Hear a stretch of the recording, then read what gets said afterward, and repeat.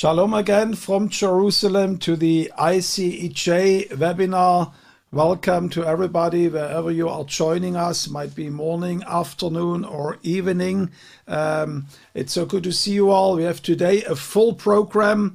The webinar today was planned to focus on the Negev, but today is the best example of the nature of living in Israel. Some of our staff, they come to us and they say, well, we need, in regard to this and that, we need to make a long-term plan about what are we going to do today in 1 year. And I said, guys, we are living in Israel. You can't plan really what's happening in 1 year from now because things are changing quickly here in the Middle East. And when we were planning this webinar, we had still a very stable government in Israel. And the next morning we woke up and one of the Knesset members of the coalition defected the coalition, the governing coalition, and we are today with a very unstable situation. We will ask in a minute the input of David also, what he takes about that. One of the reasons we did this webinar today also was there was a historic summit in the Negev desert. I was driving through the Negev just a few days ago past a fabulous hotel in Sde Boker where Ben Gurion had a very modest hut. And that place, just a few weeks ago, in a historic meeting, leaders from Bahrain, from the United Arab Emirates, from Morocco and Egypt arrived for a historic summit. And this underlined the Abrahamic process or Abrahamic accords that are taking place, that they are not just worth the paper they are signed on, but that this is really a very dynamic living partnership that is developing right now in the Middle East between the neighboring countries of Israel, the Arab nations and Israel. We will speak about that a little bit. And then David and myself, we had the privilege on another tour in the Negev to be there. I think it was 2 months ago, and we were joined by a very impressive, very knowledgeable gentleman called Elisha Mizrahi. And today we are really blessed to have Elisha with us. He had become a dear friend of the ICEJ. He's one of the senior spokesmen of the Jewish National Funds, KKL, also known as that, Keren Kayemet LeIsrael. And they made the miraculous work over the last 100 years that whenever you have a desert in a nation, the desert is growing. There is one country in the world where the desert is retreating, and that's the nation of Israel. And that's due to the guys around Elisha Mizrahi. Over the last 100 years, they've been planting more than 300 million trees all across Israel. And Israel today is a land where you really can see the desert blossoming. And we witnessed that. We heard some amazing reports, really some miracles. So today this is going to be a very fascinating webinar, a very rich one. And David, let's start first about this new coalition situation that we have in the Knesset now. We all were surprised, I believe, that this current government actually survived a whole year because it's such a diverse group of people where you have people that are affiliated with the Muslim Brotherhood and far left people with merits, all the way to right wing, you can say, nationalist parties. And another miracle of that coalition is that the party which has almost the least or one of the lowest members in the Knesset actually is providing the Prime Minister of Israel. And that's quite a very unique situation that we had, David. Yes, Jürgen. Look, it is broad from Prime Minister Naftali Bennett's party on the right, national religious, all the way over to some of the Arab parties and Meretz, which is very liberal, and held together by a desire to keep Prime Minister Netanyahu, former Prime Minister Benjamin Netanyahu, out of power. But only 61 seats in the Knesset, a one-seat majority. And there was always the chance that someone along that whole spectrum of political parties, just one person could, really demand something, extract all sorts of concessions and goodies in order to keep the government in place. There was already, it was at 62 seats at one point, but one of the Yamina, Bennett's own party on the right, Yamina means right, that left early on, and now it's a second member, Knesset member Edith Silman has left, and it's quite interesting. She's hanging her hat saying, I can't take it any longer, because the Minister of Health, Horowitz on the left, he's with Meretz, the chairman of Meretz, he is going to abide by a Supreme Court ruling that if you are a patient in an Israeli hospital and you want someone to bring you a sandwich with leaven in it, with chametz in it, over Passover, you can do that. It's a very sort of technical little legal issue that in most countries say, what is this? But in Israel, these things are important to maintain the Jewish character and culture of this country. And she says, I'm going to leave the government over this. But there's reports that she had already worked out a deal with Likud to be number 10 on their list in the next election. If this was going to trigger election, she would be appointed health minister. There's now talk of another member of Yamina. Bennett himself is having a rebellion within his own party, that they, you know, maybe it's enough time of Bibi in the political wilderness, and we still don't know where it'll go, but it's thrown everything into chaos here. It's now a 60-60 dead tie. If you were to bring up a vote of confidence in the government, it would be a dead tie. And so Israel's kind of hamstrung until something breaks in this one way or the other. You have to turn your sound. Yeah, you're good.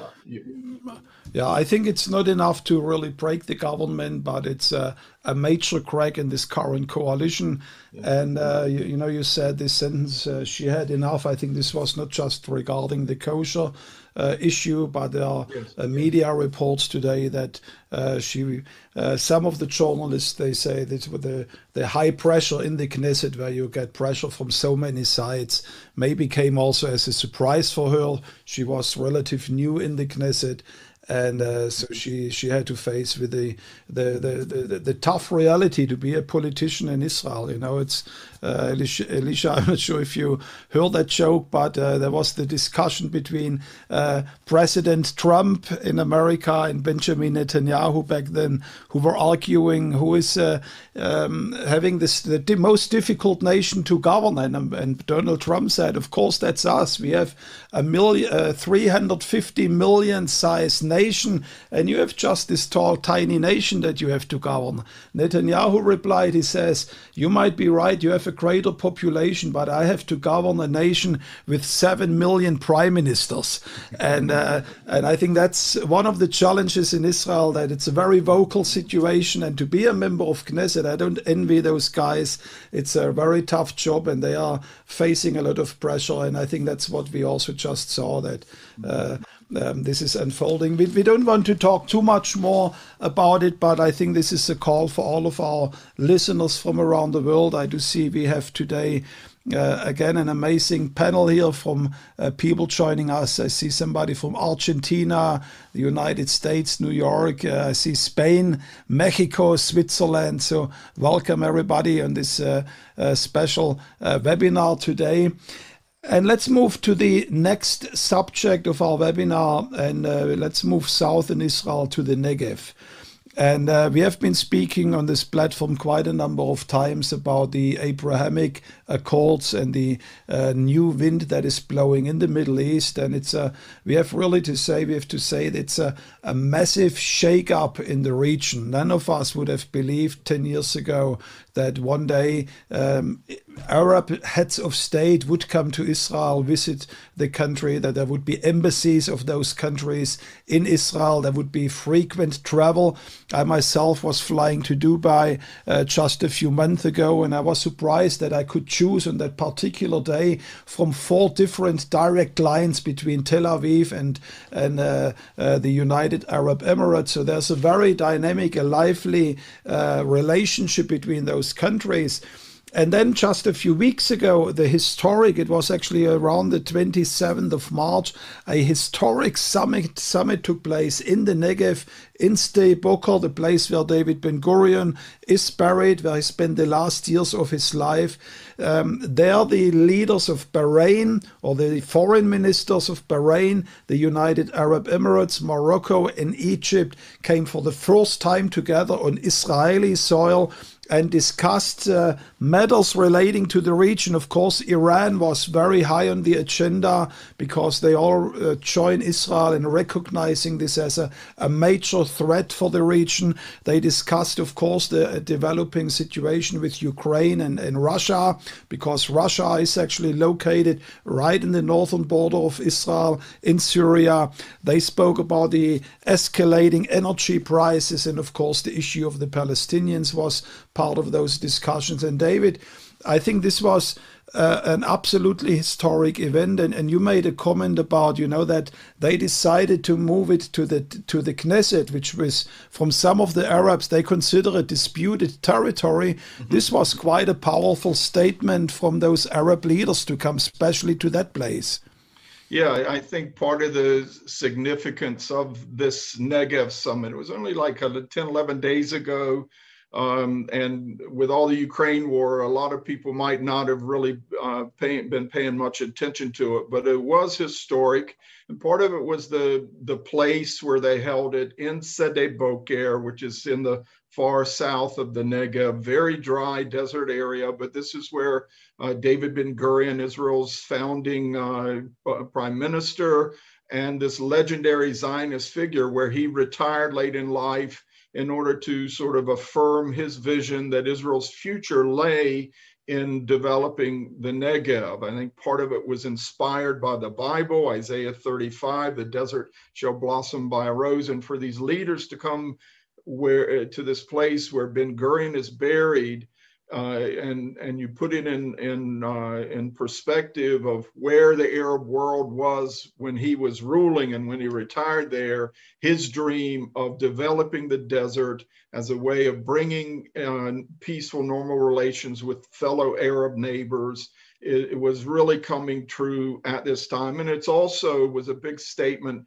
for these Arab foreign ministers to come to a place that maybe most people don't know, but the whole Negev, which is about half of Israel's overall area, land area, it is about half Arab, half Jewish in population. A lot of the Arabs are Bedouins. They're ending centuries of nomadic life, settling down into towns. And there's a real, it's almost a frontier atmosphere out there, where Israeli authorities and some of these, especially younger Bedouins, as their lifestyles change, that patriarchal sort of system they have, the culture is breaking down, and some of the young folks are just doing what they want, and it's trying to there's a wrestling, a battling going on over the Negev. I think Elisha Mizrahi, our guest today, really can speak to this because he's got a long experience in the Negev. But it was also significant for the participants. Israel's been meeting with Bahrain, the United Arab Emirates, who were original signers of the Abraham Accords. Morocco joined later. Morocco is important because within the Organization of Islamic Cooperation, they hold the Jerusalem portfolio, Guardian of Jerusalem. And with all the intents, the sensitivities, the explosiveness of the Jerusalem issue, it's really important that Israel develop these relations with Morocco. It was important they're there. And Egypt, even though they've had this peace treaty for 40 some years now with Israel, it was always a cold peace. And in recent months, the al-Sisi government has warmly embraced the Abraham Accords. I think we can all remember al-Sisi going. He was hosting a regional energy conference a few months ago. And when he came in, sat down, everyone's applauding. He sits down, takes off his mask, and then he gets back up and goes and greets Israel's energy minister, who was in attendance. She's in a wheelchair, Karine El-Hara. and he was very gracious and warm towards her as a special gesture to Israel's presence there. And it just showed he's embracing the Abraham Accords. It was also important to note who wasn't there. The Palestinians and Jordan were not there. They still have troubles with normalization for different reasons. The Saudis weren't there, but there are openings there, and the Crown Prince of Saudi Arabia just called Israel a potential ally. They're allowing Israeli planes to fly over their airspace. Netanyahu reportedly met with Crown Prince MBS, as we call him, bin Salman, about 2 years ago. So there's openings, and we know there's quiet work between them to try and deal, especially with the Iranian threat. And I think that was the real purpose. One of the purposes from Israel's perspective was to try and, not only just talk openly about how to develop the region together, the future of the region, that is significant to do that down there in the Negev at Sede Boker, where Ben Gurion is buried, but also to try and deal, with the U.S.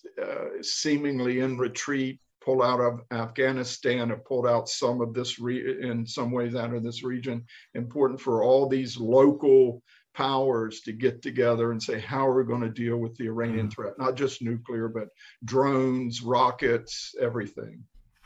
Yeah, and maybe two sidelines also to underline how significant really this change is that you had in the region basically two big alliances. One was the Arab League that comprised of all the Arab nations, but then there was also the Association of Islamic Countries, which was even much broader. And there was usually a very strong unity against Israel, no matter when they had big discussions about many subjects, but when it came to Israel, they were all united. And one of the characteristics what came out of this meeting is that Israel now, together with those Arab countries, Blinken from the United States joined later on that evening, and he got quite pressure from both Israel and the Arab nations to put more pressure on Iran and to not sign the nuclear agreement with them. So that's a complete new dynamic that we see in the Middle East, where you see Israel lining up and building an alliance with Arab Islamic countries against another Islamic country. So that's quite a revolution, a shake-up in the Middle East. You mentioned Egypt joining in. They actually were, I just found out, invited the last. And here you see again, in the past, you saw a jockeying of the nations, of the Arab nations. They wanted to outdo each other again in their enmity against Israel. Now Egypt complained, why are we not invited? We also want to be part of this new dynamic in the Middle East. And it's really a whole new atmosphere here. And I want our listeners to understand from around the world, the Middle East is changing, and it's highly encouraging for us to see that. But let's talk more about the beauty of the land of Israel. And you see here behind our special guest today, Elisha Mizrahi, a beautiful image from the Negev desert, how we experienced it just a few weeks ago when we were with Elisha in the desert, and you actually didn't think you are in a desert area, but it looked like you are in a greenhouse. The whole ground was covered with those red poppy flowers. And a lot of what we see today in Israel in regard to its agriculture, in regard to the breakthroughs that Israel is bringing also to other nations, is due to one organization in Israel. It's actually the oldest organization in Israel, and this is Keren Kayemet LeIsrael, or the Jewish National Fund. And Elisha, it's such a great honor for us to have you with us, and to have one of those members with us who made this miracle of greening the desert possible. So tell us, what is JNF all about, and what are the current projects that you all are undertaking? So, hey friends, hello. And yes, JNF, it was established 120 years ago. We are talking about an organization that is here before Israel was established, a jubilee before. And with the help of a lot of communities, by a very simple box, our blue box, we were able to do all these deeds indeed. And what is Kakal? What is the Jewish National Fund, Keren Kayemet L'Israel, that was founded in 1904? It's what we called the practical Zionism, meaning taking the values, taking the vision of establishing a country for the Jewish nation to a practical approach. First of all, by purchasing land, buying the land that will be needed in the future, as they call it, for the farmers, for the people that will come and build their communities in the land of Israel. And they did it. And what do you do on those areas? You plant trees that will serve the farmers for future generation. Which trees can be planted? Olive trees. And not so far from my home, in one of the ancient colonies that was established in 1883, I live in Maskeret Batya, and I'm sending my wishes to all of you from here, from my house in Maskeret Batya, one of the 7 first colonies in the country, and not so far from my house. The first forest was planted in 1907, and olive groves that in a while were changing their native from farm trees to pine woods. And yes, we were able, our organization, through these 120 years, we were able to plant more than 1 million dunams of afforestation project in a desert land. The precipitation overall in the country is not so high. We are talking about a Mediterranean, a sub-Mediterranean area on the desert edge. And when you go down to areas even southern, to the Negev area, you go down very, very sharply in precipitation, meaning you barely see any rain. And when it comes in short timetables. Most of them will create floods in the rivers. The water are going out of the system. And yes, it was a very unfertile land. Miraculously, we were able to change this. This drawer behind my back was my daily office for the last 25 years, as I was responsible on behalf of Keren Kayemet L'Israel as a forest manager on the area adjacent to Gaza Strip. All the area, the northwestern Negev, I was privileged to be the guy that was in charge. They took me as a very young person from the academy, from Ben Gurion University, and we were planting trees in dozens, million, I might say, in my lifetime as a forester and before, and using very simple, old methods that were known from ancient times of our forefathers and from the Nabateans communities in the Negev. We learned again how you can survive as a farmer. And yes, you can plant trees in desert areas. We can collect the runoff from the slope to a kind of structure that we are preparing in the areas where we are active in, and catch as much as water as we can and let them seep to the ground in situ. And then you can grow trees. How many trees? Well, friends, practically the biggest forest that was planted in Israel, and this is the biggest man-made forest in the Middle East, sits on the edge of the desert. The name of the place is Yatir Forest. They start planting it in 1963, and they plant more than 50,000 dunams, which is a huge chunk of land. Practically, you can look at it from a very simple Google Earth aerial photography from the satellite. All of us are doing it in and now and then, and you see the huge spot of Yatir forest from the satellite. Elisha, when we were with you we visited Yatir forest and some other places.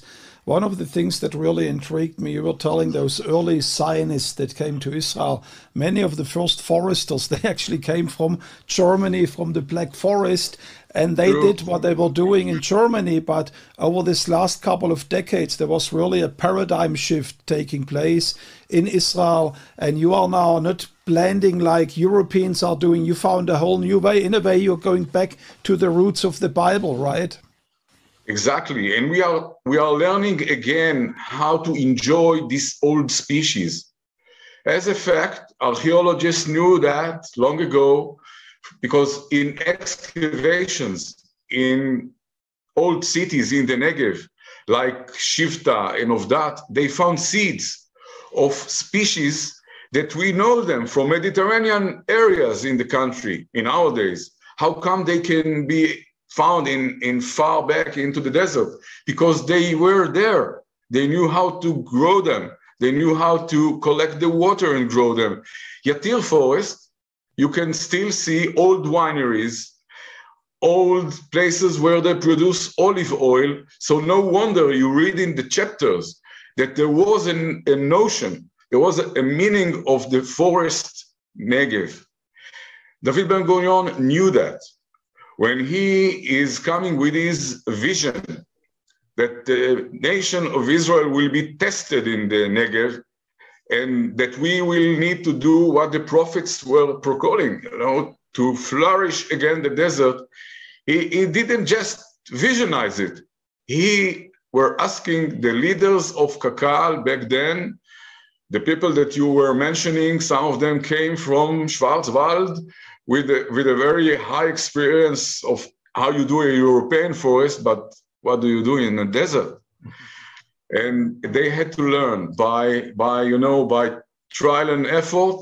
You fail a bit, you learn a bit.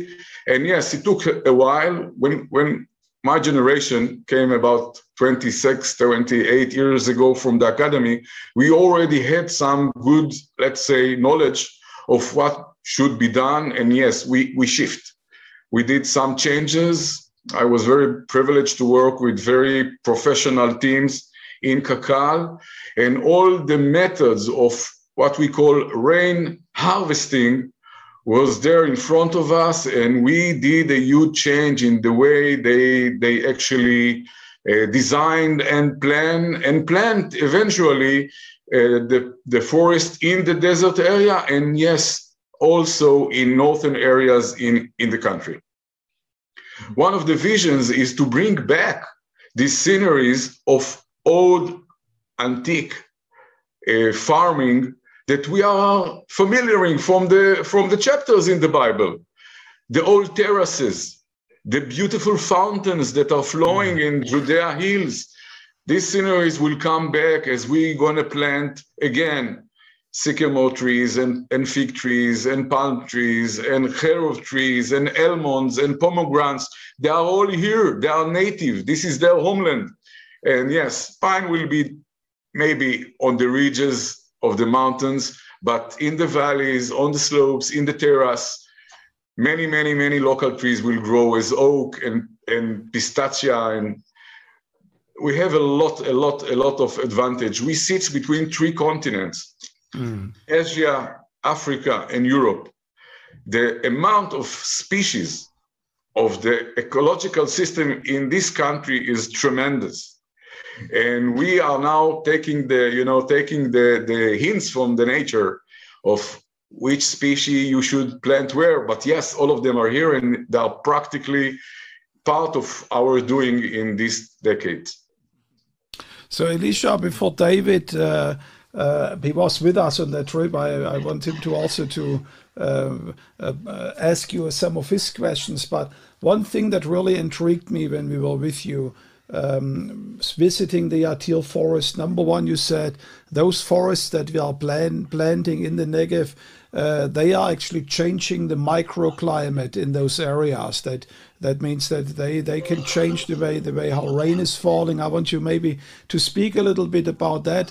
And then the next day, when after we left the Negev, I believe it was 1 or 2 days later, I saw the headlines in Israel that John Kerry, the former Secretary of State and current environment minister in the United States, he says Israel has the solution for global warming. And I know you spoke about that to us. Can you make a few comments about that? First of all, what is the importance of Yatir Forest and why there?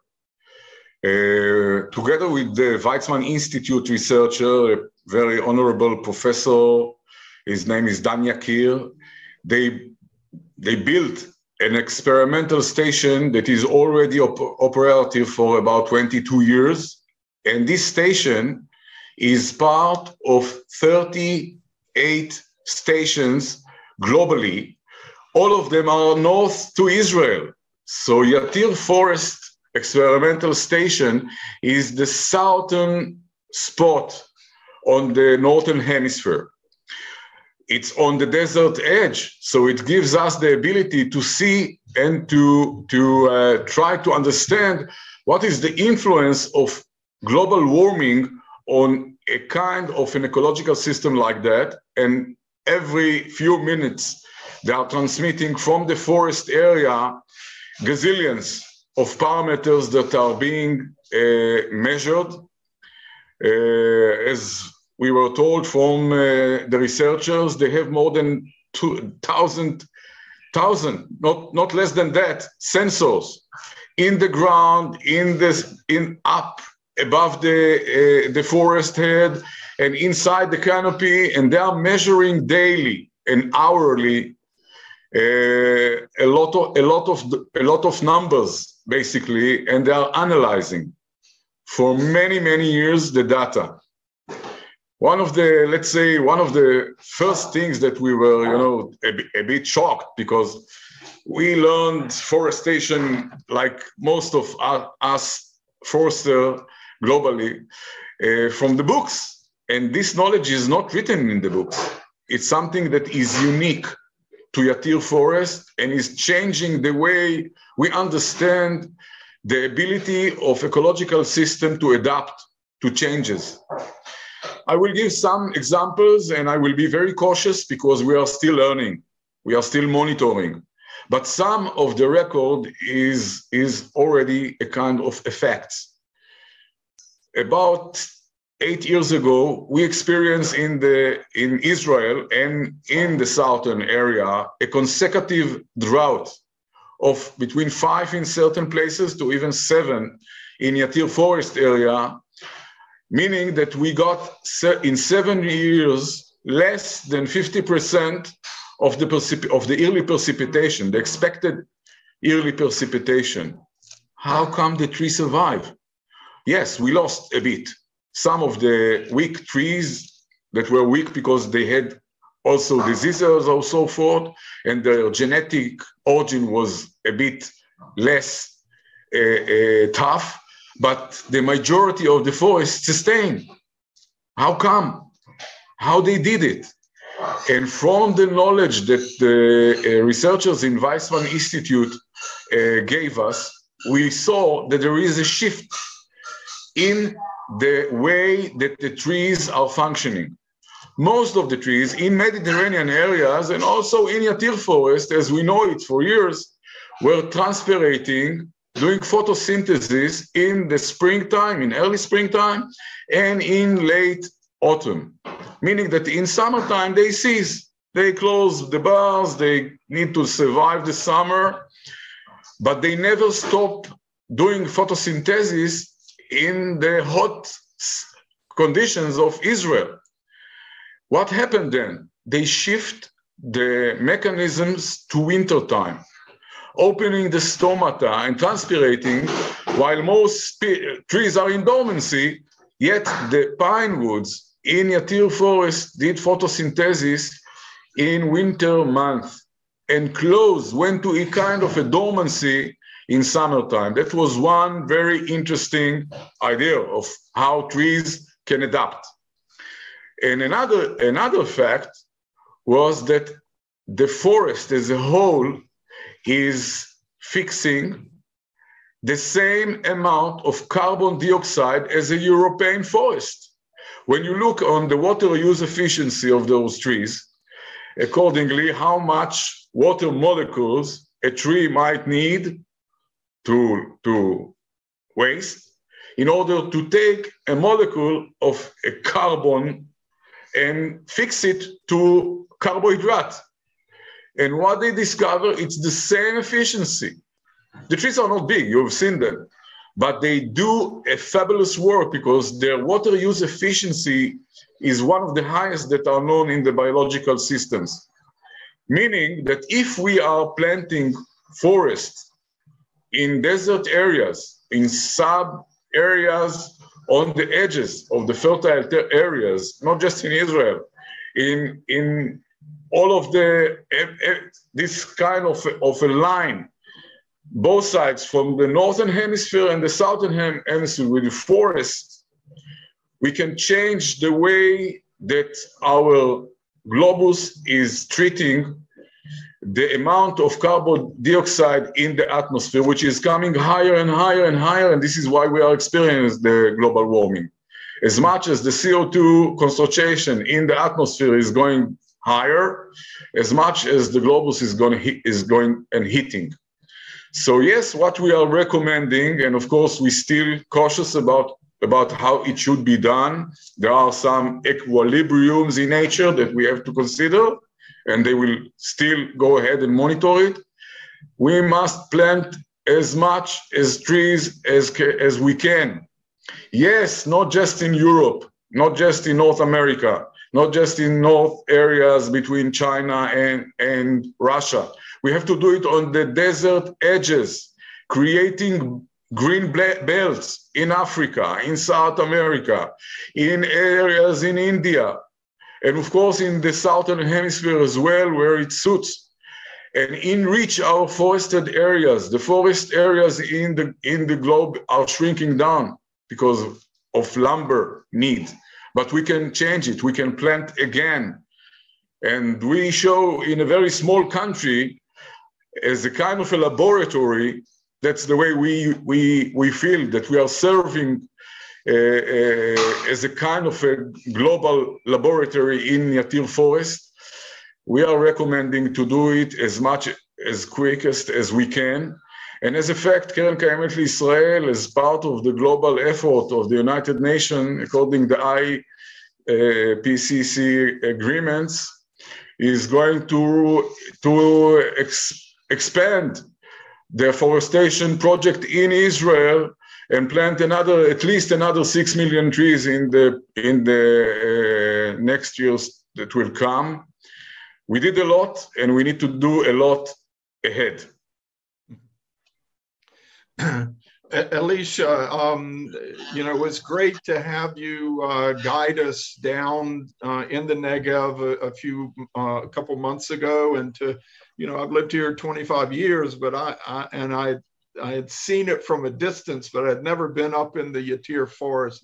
Very impressive. I think most people know that the Jewish National Fund, KKL, they plant trees here, but for decades, you've also been involved in building water reservoirs for the farmers, many other initiatives, because you have oversight over so much of the land. And I don't think people really know how you're working on really big projects that benefit everyone here, not just the whole nature aspect. And we saw that in the Yatir forest, that on all the ridge lines and all, you were planting trees, but in some of the valleys and swales, you were allowing farmers to come in and plant grape vineyards for wine, the Yatir winery that we visited. And there was a big reservoir over there that helped get water to all these wineries, that you had helped develop a whole industry in the Negev, a wine industry, that really revived something that in the days of King David, this area was known for its wine. So can you talk about some of these big projects you're doing there and around the country to help, the whole, the farming industry, the people in general? First of all, let's pay our due to our forefathers, and I meaning really David Ben-Gurion was a phenomena. We know him as a prime minister. This guy came as a young teenager, I would say, on a boat, on one of the first boats of the Aliyah, about 100 years ago. And he had a vision. And one of the things that David Ben-Gurion is initiating, and we are talking before Israel was established, to create, and it was Kakal and the Jewish Agency collaborating together and planning the new state before it was even there in front of the United Nations. And they plan master plans. They prepare almost in any subject of our life, daily life, master plans, considering water issues, considering railways, considering where to put the new communities that we have to build for the newcomers that will come when Israel will be established. So we have those master plans in front of our eyes, and we could work with them. One of them was, how should we prepare water issues in a desert land, in the desert country, in a desertification areas? And of course, the most impressive issue is the national carrier that took water from the Sea of Galilee, translocated it all the way down to the Negev in the 60s, and creating for the first time the ability to live in desert areas. But, during the 80s, we were experiencing, first of all, the first hints that something is going wrong globally. Precipitation went down, and we went, and population grew up. We had the agreements with Jordan and the Palestinian Authority, so we have to share our water for the first time with other countries. And yes, we went into a very severe water crisis in the country. People are still remembering, as I am. My father was closing me the valve in the morning while I was doing the toothbrush. Don't waste water. We need the water for the farm. Why are you open the valve and not closing it? This is the way we were grown. Water discipline was part of our entity as Israelis that grew here. You went up for a journey, you need to keep your water for a day. You can't waste it. And yes, we were losing a lot of our assets in water resources. How can you fix it? So we did several things. First of all, what's going on with the rain? If we are so clever catching the rain for the forest area, how come we don't do that in the rivers? So we start building reservoirs, and we were able to build a kind of compounds that we can pump while we have flood in the river, most of the water to the side reservoirs. And we built huge compounds like that of 3 or 4 or 5 reservoirs. Each of them can hold million on million of cubic of water, of gallons, and supply the water to the farmer when it's needed, in early springtime and so forth. So we had the structure. How much did we did? Whoa, 250 reservoirs in all over the state, which equals to a quarter of our yearly water demand. So it's like we created another aquifer. And this is the nickname of the reservoirs enterprise. It's the fourth aquifer of the country. Now, it's not enough. So what do? you learn how to recycle sewage. When I was studying and I was in the very first year of my PhD, which was never ended, I came to be a manager in Kakal. But one of the tasks that I got is, what can we do with recycled sewage water? What about the salinity in this kind of resource? Is it possible at all to grow different kinds of cultivars, of yields on this water? And we saw very quickly that it is possible. How much Israel is doing? We are leading. We are leading. Spain is just in the second place after Israel, but we do a lot. Almost 90% of the yearly sewage water that we produce in our communities, in the industry, are being collected and recycled and serve the farmers in the country as another source of water for farming. Yet, it's not enough. So what do? You learn how to desalinate. And practically, our main water source for the citizens, for households, for industry, are everything. It comes not from the Sea of Galilee. We keep it as a kind of a emergency stock, and we need to keep the healthiness of the lake, because this is our most beloved place in the country, and this is the most important water source that we have in the region as a whole. Not just Israel enjoy that. So yes, we learn how to desalinate. Most of our drinking water are desalinated. Of course, all of it goes to sewage. 90% of this sewage is recycled, goes to the farmers, and in the farmer fields and greenhouses, they use methods like drip irrigation methods that can let them enjoy at least 2 times, if not 3 times, the same drip of water for their users in their areas as in the farming cycle. So basically, we use every drip of water at least 5 times. And again, we experience now a very nice 2 years of rainfall, blessed rainfall. The Sea of Galilee looks tremendously nice, and of course, we are happy. But we know that things are changing globally. We see what's going on in the temperatures that are going to very high peaks in summer times, and they drops to a very low peaks in winter time. Climate is changing, and we're proceeding that in next years ahead, we will not enjoy so much rain, so we cannot lean anymore on rains as a kind of a main water resource. Kakal has a lot in this kind of an effort of preparing ourselves. First of all, we became one of the professionals in reservoir building. Our teams, engineers, it's their, let's say, most known knowledge.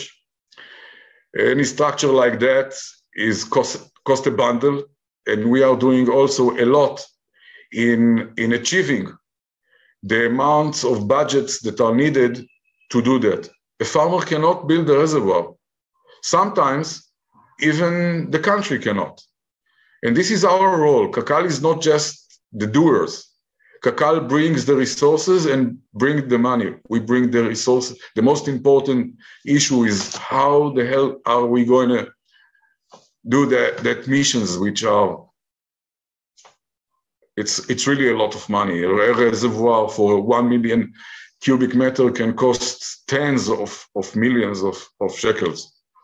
And we do that gladly for many, many years. And we feel that, you know, our logo is composed from 3 colors: the green, which is most reasonably the forest areas, the blue, which is the water, and then the brown. And the brown was here from the very beginning of our establishment. The brown is the farmers. The brown is the new communities that we are seeking to build in the Negev. and in the Galilee.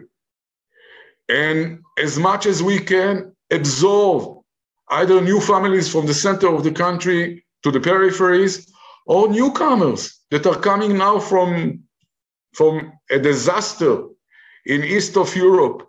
And this is our role to be sure that we can supply the needs for the Israeli nation for future times.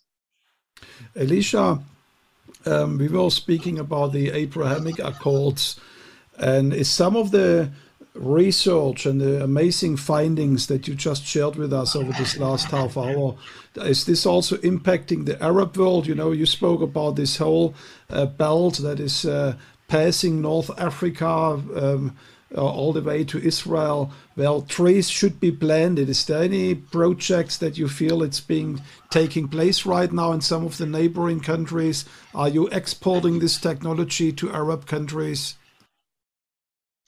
We just experienced a fabulous exhibition in Dubai. Israel, as most of the countries, was representing in the Israeli pavilion what is Israel, what has been done in this country. Kakal took part in the pavilion, as we do for several years already in several exhibitions. And our teams, our professional teams, were there in side events that are touching almost everything that you've heard from me.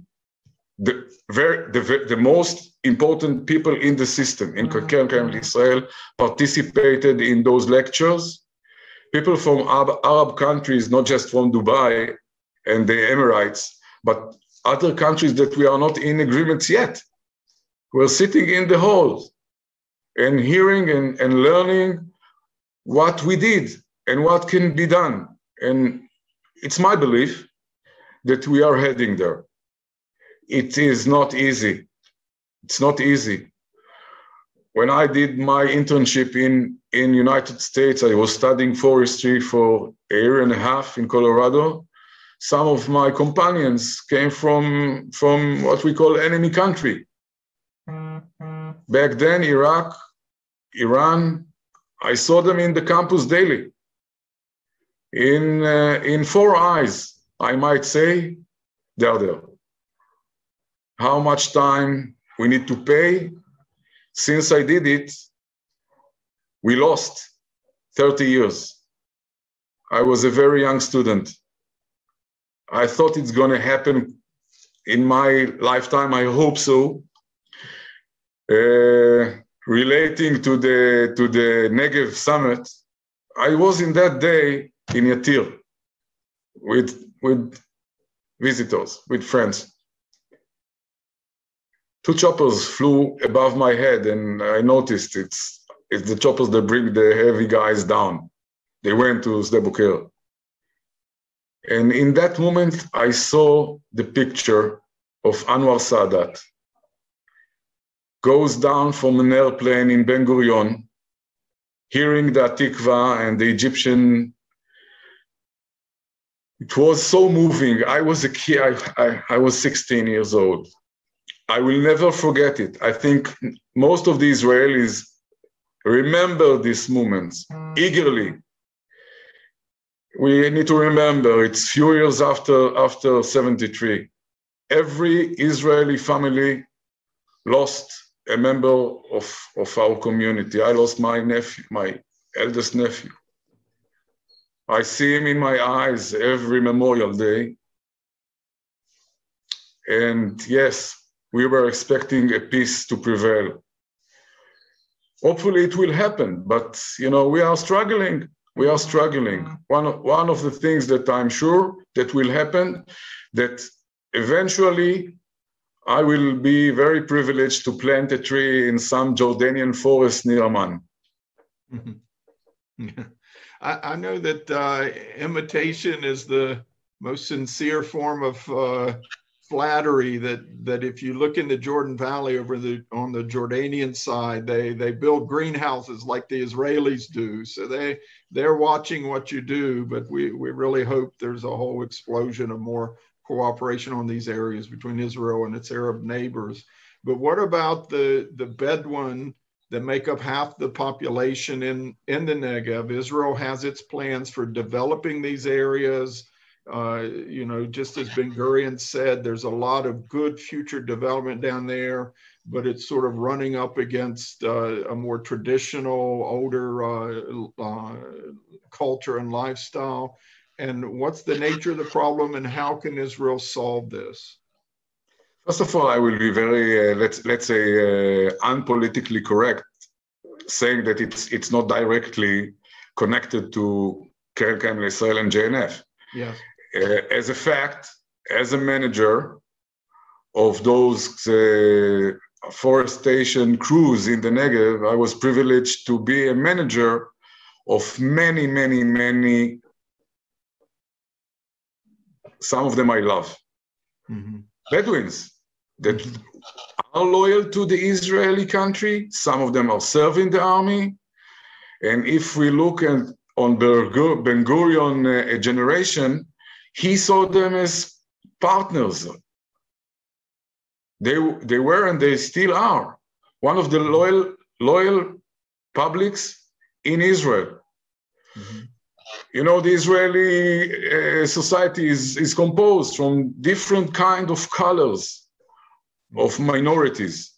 As we know, the Jews that are part of our, they did it basically from 48, deciding that Israel is their homeland.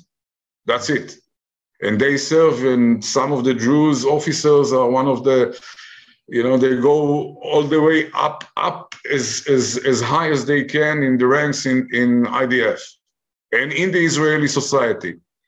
Also, some Bedouins do the same, but there is an issue that creates conflicts, and this conflict should be resolved. Mm-hmm. There were a lot of attempts from the side of the government to offer them any kind of settlements, of taking those nomads and settle them in a proper way of living. If you look around, when you tour around those villages that they don't have a normal way of water supply, electricity, even roads, schools, kids are coming up from their tents and going miles on miles on miles by foot, winter and summer, to the closest schoolyard. It's unreasonable. It's not a way we would like our citizens to live in modern times. And I'm talking now from my personal view, not exactly as a Keren Kayemet Israel person, but as one as did his 25 years serving his country and Kakal Keren Kayemet in the Negev area.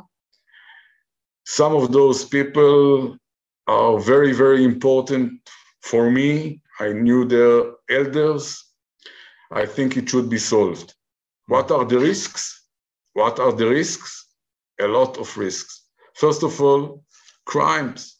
When anyone is living in such of a gaps between poverty to societies that are close by, that lives in a very high way of lifestyle, create a conflict between the Bedouins and Israelis, and between some other communities as well, something that should be resolved.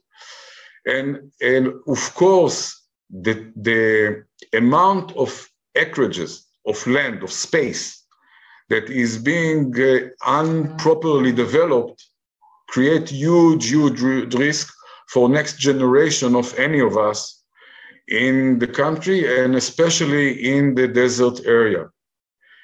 Some of those areas should be left clear, first of all, for the nature, but yes, for future generation ahead. We can't be so, arrogant about how we take our resources, how we treat our resources. And unfortunately, this is some of the things that we are seeing in our own eyes in the areas surrounding the city of Be'er Sheva, all the way to Arad, It's a huge territory that is unmanaged. One of the reasons to a collapse in empires in the Middle East historically was unmanaging. After the Byzants went out of these areas, and throughout the Byzantine period, this land, even the northern areas of the Negev, was one of the richest places. They exported many products to Europe, to Rome, from a desert country. A very famous wine was sent from Ashkelon area, and we find the wineries these days, all the way to Rome, to the empire. From where? From a desert area. They could do it because they knew how to manage the areas. When the Muslims came, things changed, and degradation of the local ecological system was all the way until the early stage of what we call modern period. We changed it. We brought back the fertility of the land. It is possible.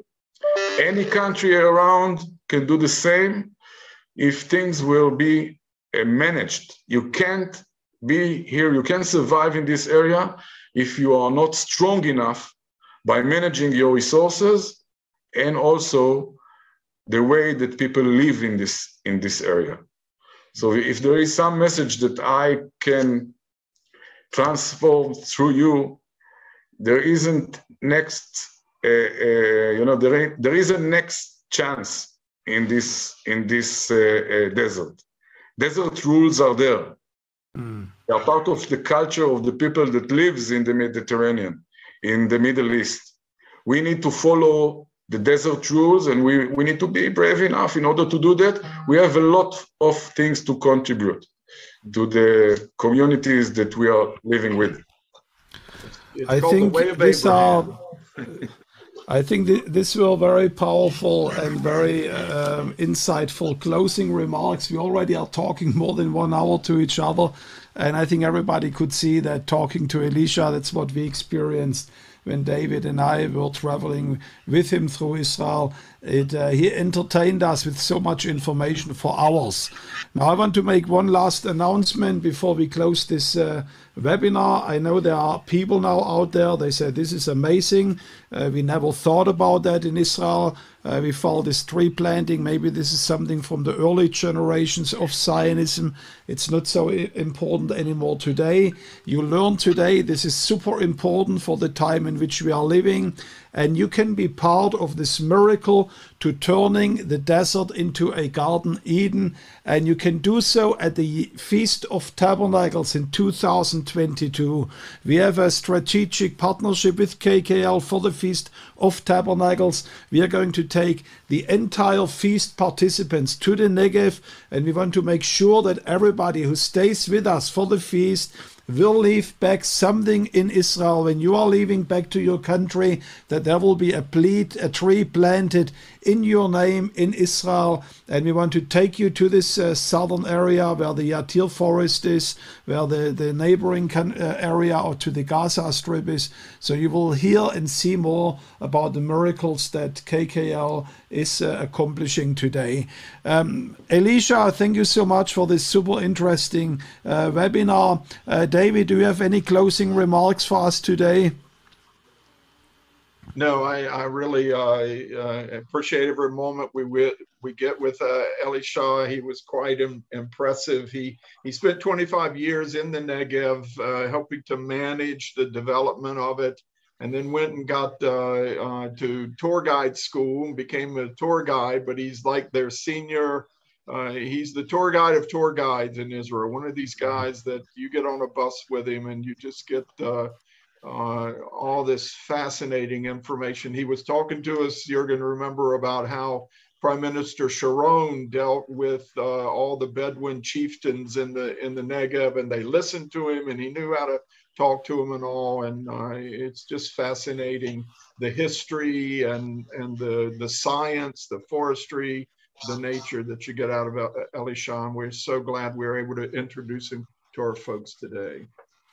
Yeah, I would like to say on behalf of Kakal, Toda Rabba to the Christian Embassy in Jerusalem for giving us the opportunity to participate in Envision, and of course for this webinar. Thanks a lot, my friends. And I can't resist to share one picture. This was just a few weeks ago with Elisha when he was showing us the desert. And you do see this doesn't definitely look like desert. It's very similar to the image that you have on your wall back there. And this is the work of Kakal, making Israel one of the most beautiful countries in the world. So we want to encourage you to join us at the Feast of Tabernacles. The theme is the land of promise. You heard today some of the miracles that are taking place here, and we look forward to see you with Elisha. You will meet him at the Feast of Tabernacles later on in October this year. Thanks so much. Thanks, David, and thanks, Elisha, and thanks everybody who was joining us today.